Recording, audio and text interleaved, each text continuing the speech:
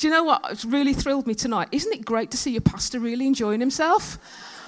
Do you know what? It really, isn't it? Seriously, it is. And I just think, do you know what? And not because I'm just drawing attention to that, because all of the worship team are excellent. I just think actually to see your pastor, our leader, our sort of, visionary actually still get excited and passionate about worshiping God. Isn't that something to be celebrated? I think so. And I think, a leader does what a leader requires. And I just thank you, Leon, for tonight, because that was just awesome, just to be in the presence of God. And this is called Encounter for a reason. It's not just a random word that we pulled out and we, just thought that sounds a really cool name. The kids will come if we call it Encounter. It's nothing to do with that.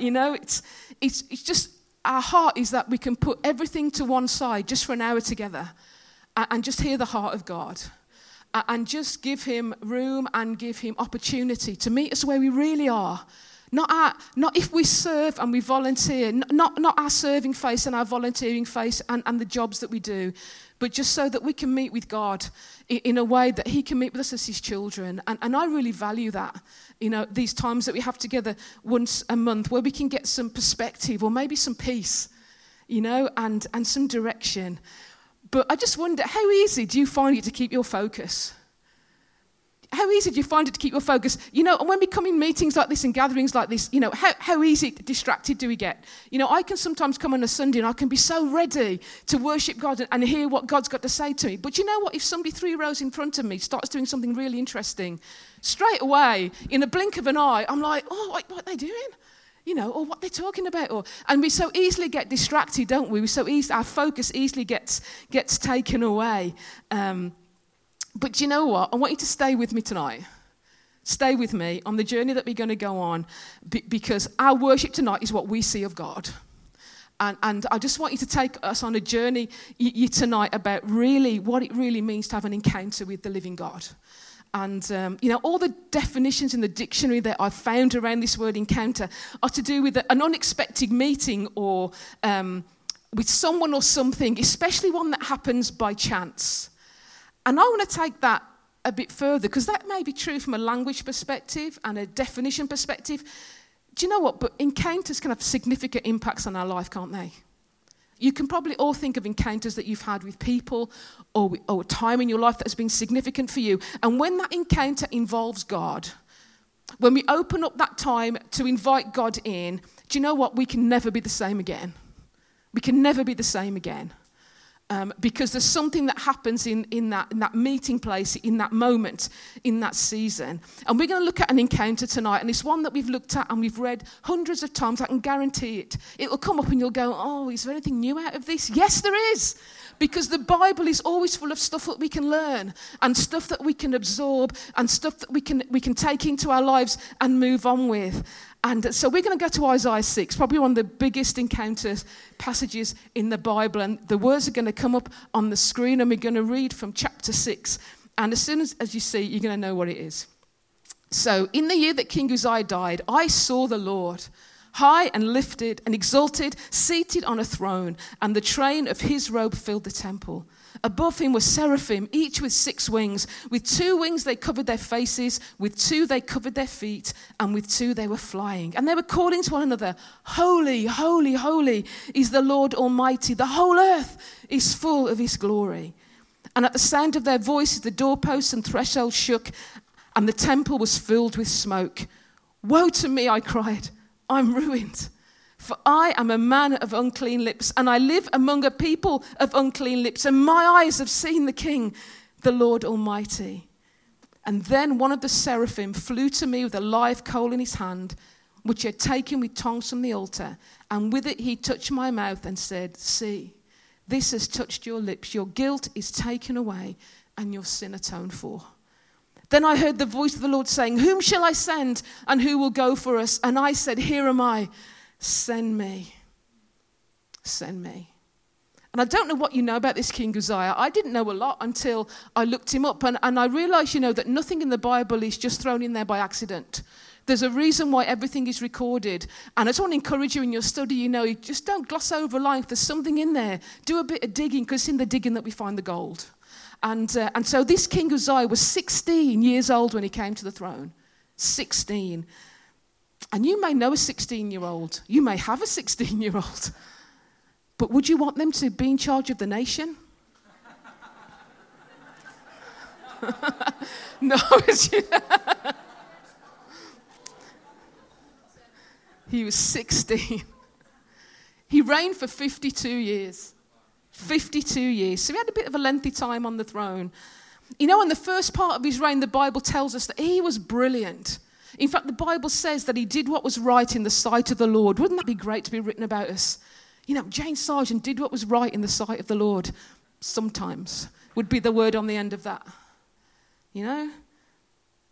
And the Lord really prospered him. But then, as what often happens to us men and women, you know, fame and strength led him to become really proud and led to his downfall. And the Bible records this for us, and it's in there for a reason. And what it says is this, that he entered the temple to offer incense on the altar. And, you know, if you were here last month and Stuart was here and he talked about the altar and the offerings, you know, he wasn't allowed to do that.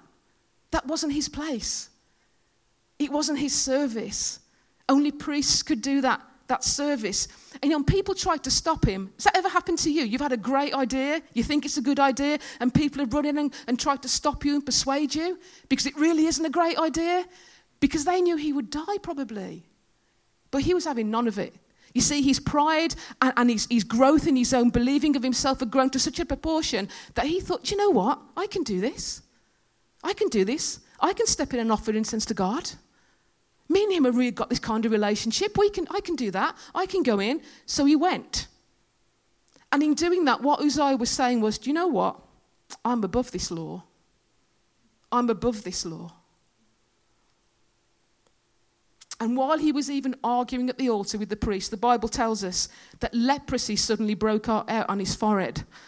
And he ran out of the temple and he realized too late he had overstepped the mark. He had overstepped the boundary. And that was his consequence. He still was king.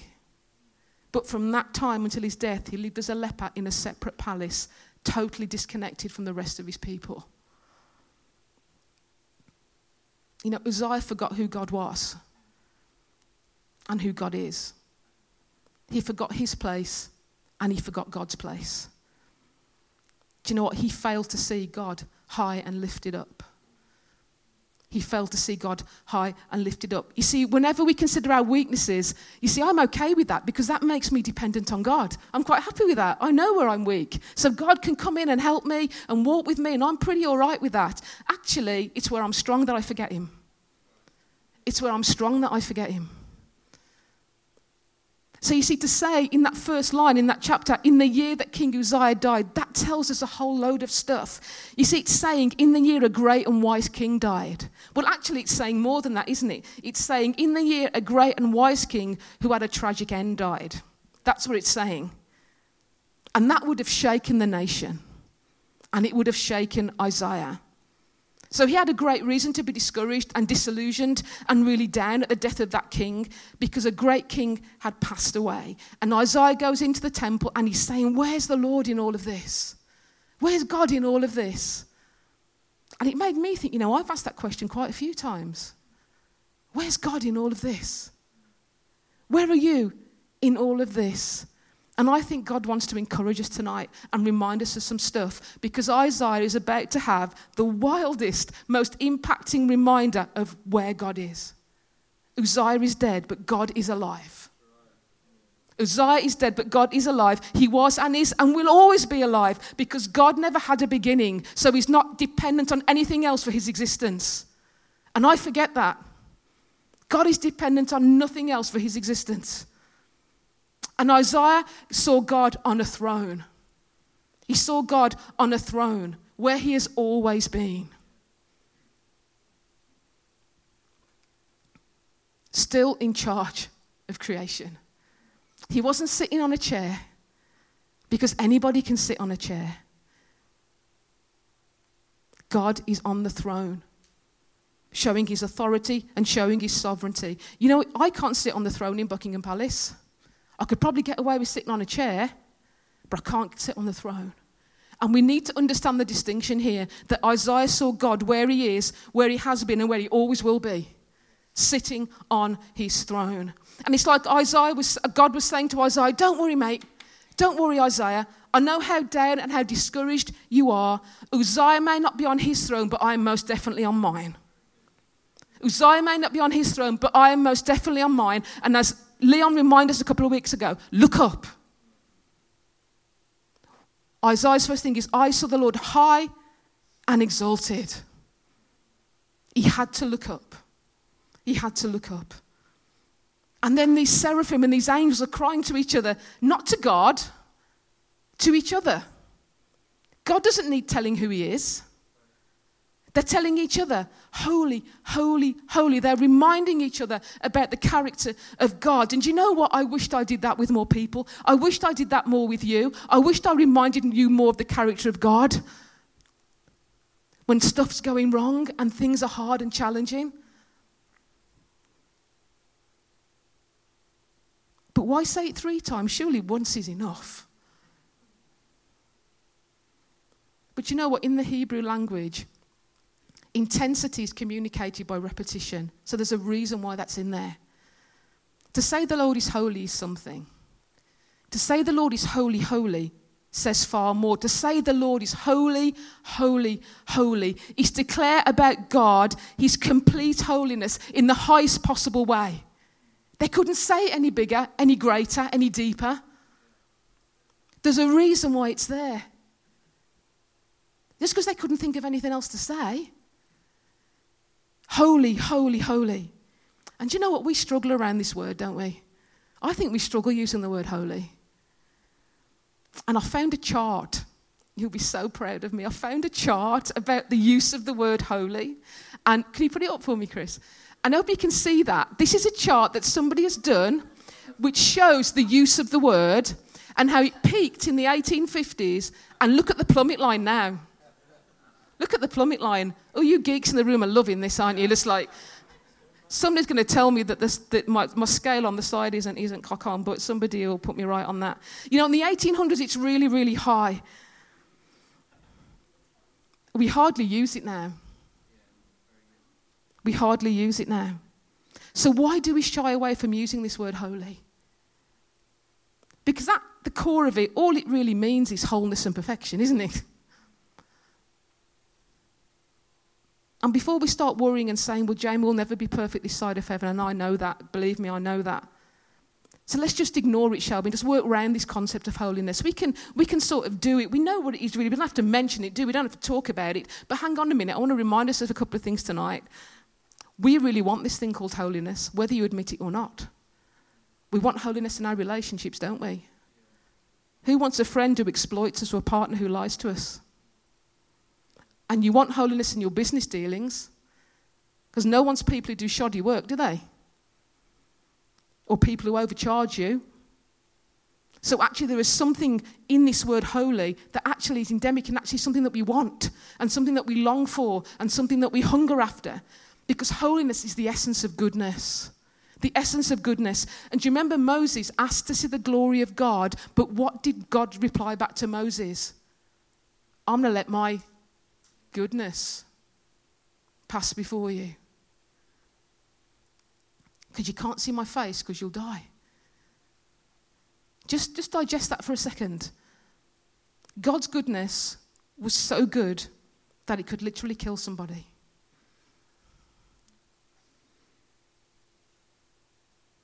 And here's Isaiah, and he sees this thing, and he takes in the scene, and his response is, oh, I'm a man of unclean lips. I'm a man of unclean lips. And I've always thought of this as actually, all our weaknesses show up, don't they, when we're with God? When we're with God in those moments, we're so aware of how terrible sinner I am and how awesome God is. And yes, that is true. But I just want to suggest something else to you. You see, Isaiah was a prophet and he used his mouth. That was his tool of his trade. So it wasn't a coincidence that he said that. It wasn't just a random part of his body that he mentioned. It was his greatest strength. It's like a pianist would feel about his fingers, or a scientist about their mind. You know, it's the greatest thing about them. And that's why he says he's undone. He wasn't being made so much aware of his weaknesses, but Isaiah was being made to look at his strengths and realizing they really weren't strengths at all. And when that happens, you have to feel undone, because that's the glue in your life that you think in your life is holding you together. You know, I can feel pretty good about myself sometimes. I don't know about you. I have days when I feel, oh, Jane, you've done all right today. You know, that's gone quite well. You've handled that quite well. And, you know, and in itself, that isn't necessarily a really bad thing. But you see, then I can start the comparison game if I'm not careful. Well, I'm not as bad as that person because they did that. And I wasn't quite, you know, she missed the mark a bit, or he did that. And all of a sudden I'm here. But you see, when we see God as he truly is, in all his goodness, in his true holiness, I then see that the standard isn't about measuring against each other. It's not about measuring against each other. Isaiah, when I saw you, it felt like filthy rags, he says later on, when he's recounting the memory of his story. It's like filthy rags, God, in your sight. And often the truth is that I want to reduce God to just a slightly bigger, slightly stronger, slightly more intelligent version of me. And that's a hard thing to admit to you, but it's true. I want God just to be slightly above where I am. You know, I want God to come down and dwell with me. I want God to come and walk with me and live with me and walk through the valley with me. And bless him, he does that. And he's great at that, but he isn't one of us. He's not like me in that sense. You know, I want him to explain himself. Do you sometimes? I want him to explain himself. And I find myself saying things like this to him, and I've written these down. These are things I've actually said to him. There'd better be some good coming out of this situation, God, because if you don't explain to me or show me why this is happening, well, I just won't believe in you anymore. As if that's going to rock him off his throne. But we say it, don't we? You say it, I say it, we all say it. Or, worse, I'll do something you won't like. And then the crazy thing is that you do. And then what happens? We just end up having to go through this whole cycle again. You know, it's not about being able to question God or not, or pour out my complaints and hurts to him. Man, the Bible is full of those, isn't it? And thank the Lord that he allows us the relationship and the space to do that. But you know what? Just because I can't think of a good reason why something has happened doesn't mean there can't be a good reason why something has happened.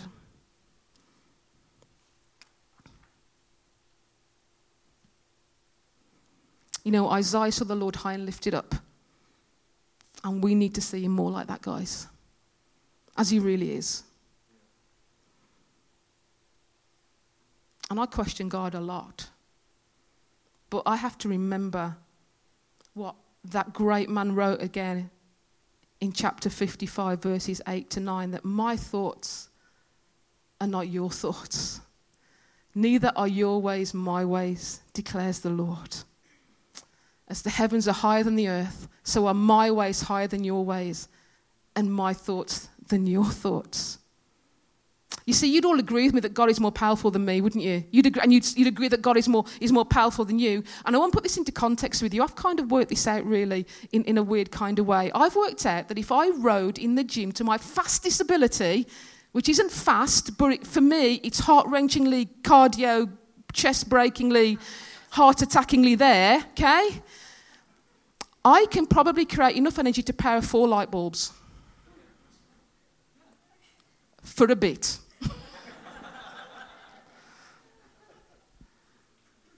Do you know the sun creates enough energy in a second to supply all of our country's energy needs for 13 billion years? Do you know that? And we have a God who said, let there be light. And there was light. He just spoke that sun into existence. Me rowing 4 light bulbs on a good day. Probably flickering 3.5 if I'm honest. I'm trying to big myself up a bit here. God in a comment, creates a star that provides power for 13 billion years. There's no comparison, is there? And yet, you know what? I quickly forget that fact that changes everything. And if God's power is so above mine, and this is where the rubber hits the road for us tonight, then so must be his wisdom and his goodness and his holiness. So am I really in a place to hold God to account for anything? Do I really want to bring him down to me and my 4 light bulbs? Or do I want to be drawn up to him who in a comment creates the brightest star in our universe? Where do I want to be? Where do I want to be? Do I want to bring him down to my level of understanding and my limitations and my restrictions?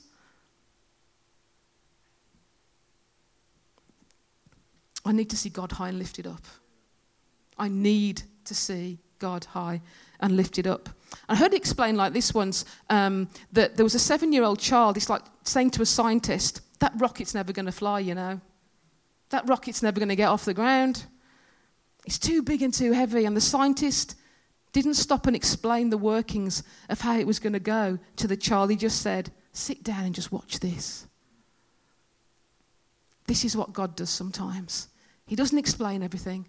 He doesn't give me the ins and outs. He just says, just sit down, girl, and watch this. Just sit down and watch this. God is high and lifted up. He is holy. He is above the above. And I know that's really difficult because I want to shrink him all the time so I can explain him or predict him. Or predict him. But before you think this is all bad news and how can we ever understand and get into true relationship with this God, an incredible thing happens, doesn't it? An angel takes a coal, a live coal, red hot coal off the altar and comes to Isaiah and touches his lips with it. And a transaction takes place. A change. You know, Isaiah goes from feeling I am nothing, I'm not worthy, I'm so discouraged, life is terrible, I'm hopeless, what's going to happen to this nation, what are we going to do, I don't know what to do, do you know what to do? And all this stuff going on in him. And in that moment, in that transaction, in that encounter, Isaiah is changed. And that can be your experience tonight. That can be my experience tonight. He gets sent out again with a renewed confidence and a renewed passion. The world was still the same. The king was still dead. It's not how you enter the temple, it's how you leave it. And I don't know how you've come in tonight. I don't know what your day's been like, what your month has been like, what your year has been like. It doesn't matter how you've come in tonight. It's how you walk out that makes the difference. God had never changed. Isaiah had lost awareness of where God was. I must ask the band to come back and we're going to give God some time and give you some time and me some time tonight to encounter God. And we're just going to worship for a bit. And I think there's some stuff that God wants to do.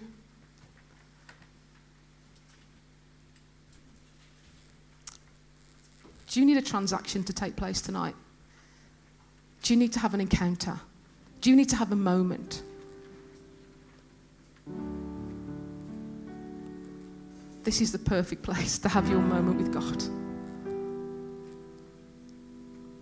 In how he wants to meet you and how you want to meet him. I just want to encourage you as we start to worship, to look up. And in your heart and in your spirit, long to see God high and lifted up. Where he has been, where he is, and where he will forever be. Because that's where the power is. And that's where the change is. And that's where the transformation is. And you know what? You might leave tonight and your world may be the same in the morning. But something may have happened in you.